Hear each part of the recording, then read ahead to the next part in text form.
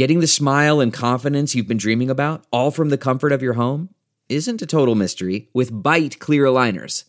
Just don't be surprised if all your friends start asking, "What's your secret?"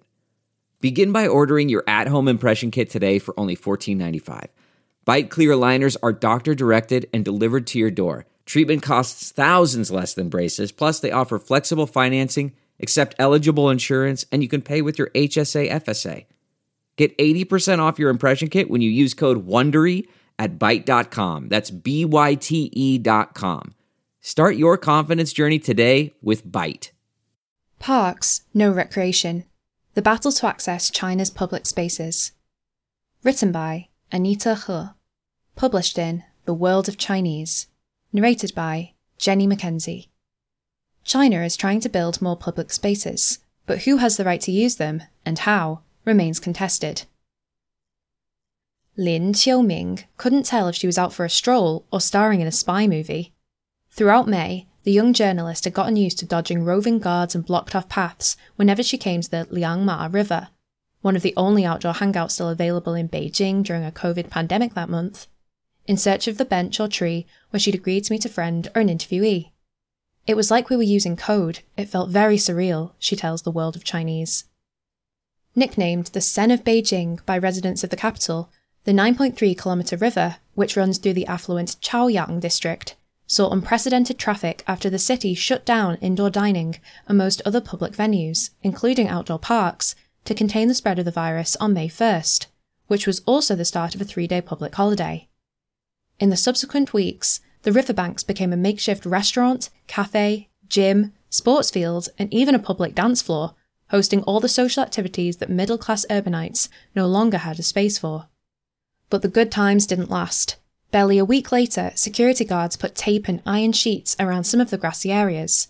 By the end of the second week, there were checkpoints by parts of the river where one had to scan a QR health code to enter, and gatherings of people were frequently broken up by patrolling security guards. Lin and her friends brought a picnic to the river one day and played hide-and-seek with guards for several hours before they finally gave up, she says. The fundamental function of the public space is to provide space for the public to have interactive activities, says Lai Wenbo, the head designer of Guangzhou's Lai Studio, which has designed over 20 such spaces, including parks and campsites, across China. In Beijing, such places are rare. The Liangma River was one of the few that had no such requirements, no time limits, where one could sit on the ground to experience closeness with nature, as Chinese magazine Portrait put it. COVID-19 has heightened the precarious existence of such spaces around the country. Spaces like Liangma, or Shanghai's West Bund and Xi'an's Qujiang Lake, were non-commercial, had no opening hours, and were relatively hard to close off or patrol due to their length.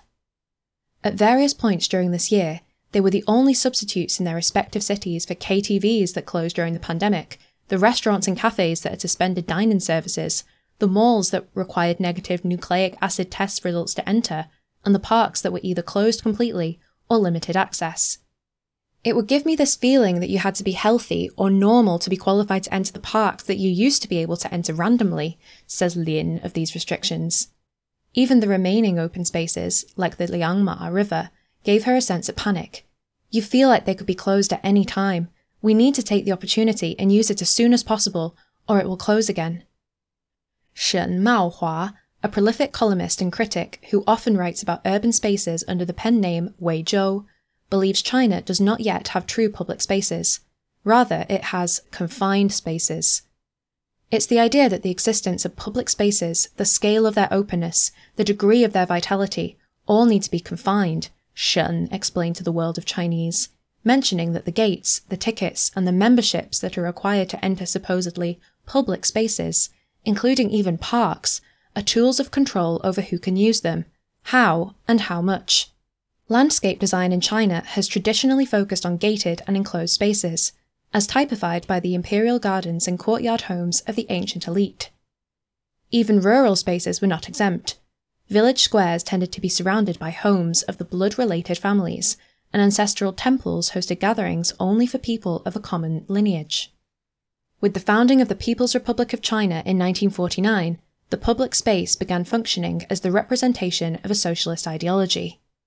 the government built outdoor spaces like public squares and monuments, which often served as places for the public to study socialism or criticise those suspected of not adhering to socialist beliefs.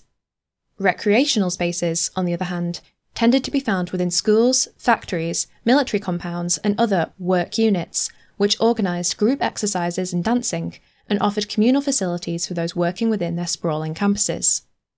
The demand for truly public spaces, not reserved for any special activity or specialised group of people, rose sharply after the reform period.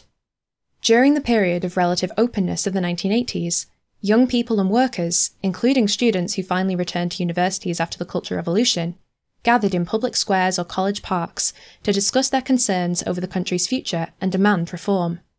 When China entered the 90s, under the impact of globalization, urban design adopted international standards with commercialized urban plazas and Western-style pedestrianised streets. As the prevalence of public space has risen, so too have conflicts between different groups over who has the right to a public space and how it ought to be used. Retirees who gather in public squares to exercise, often by dancing to loud music in the early mornings and late evenings, have attracted noise complaints from their neighbours.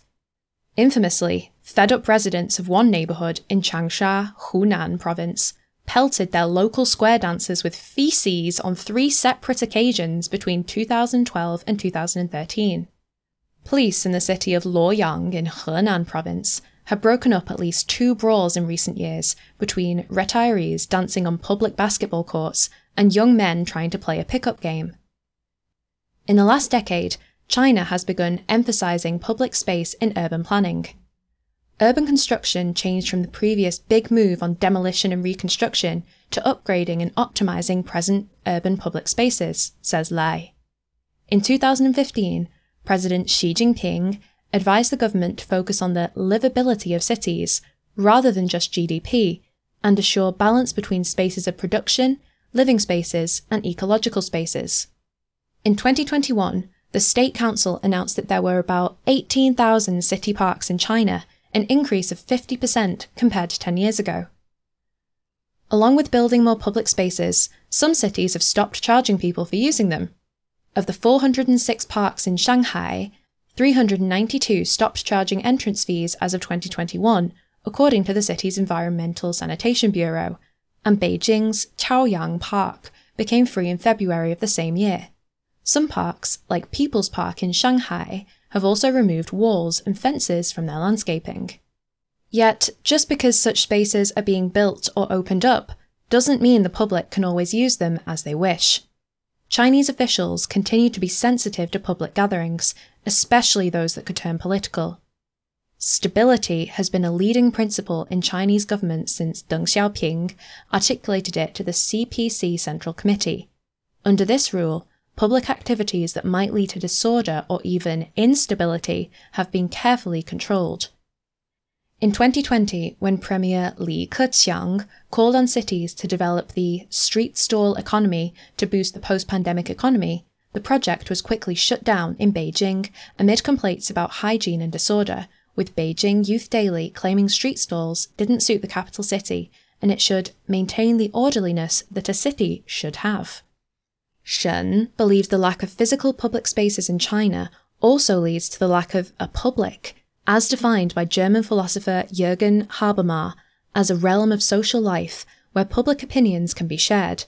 Lin has observed that, since the pandemic started, she's felt an increased desire to meet people in person rather than online, as she thinks online discussions are irrational, lack real continuation or connection, and can lead to extremism.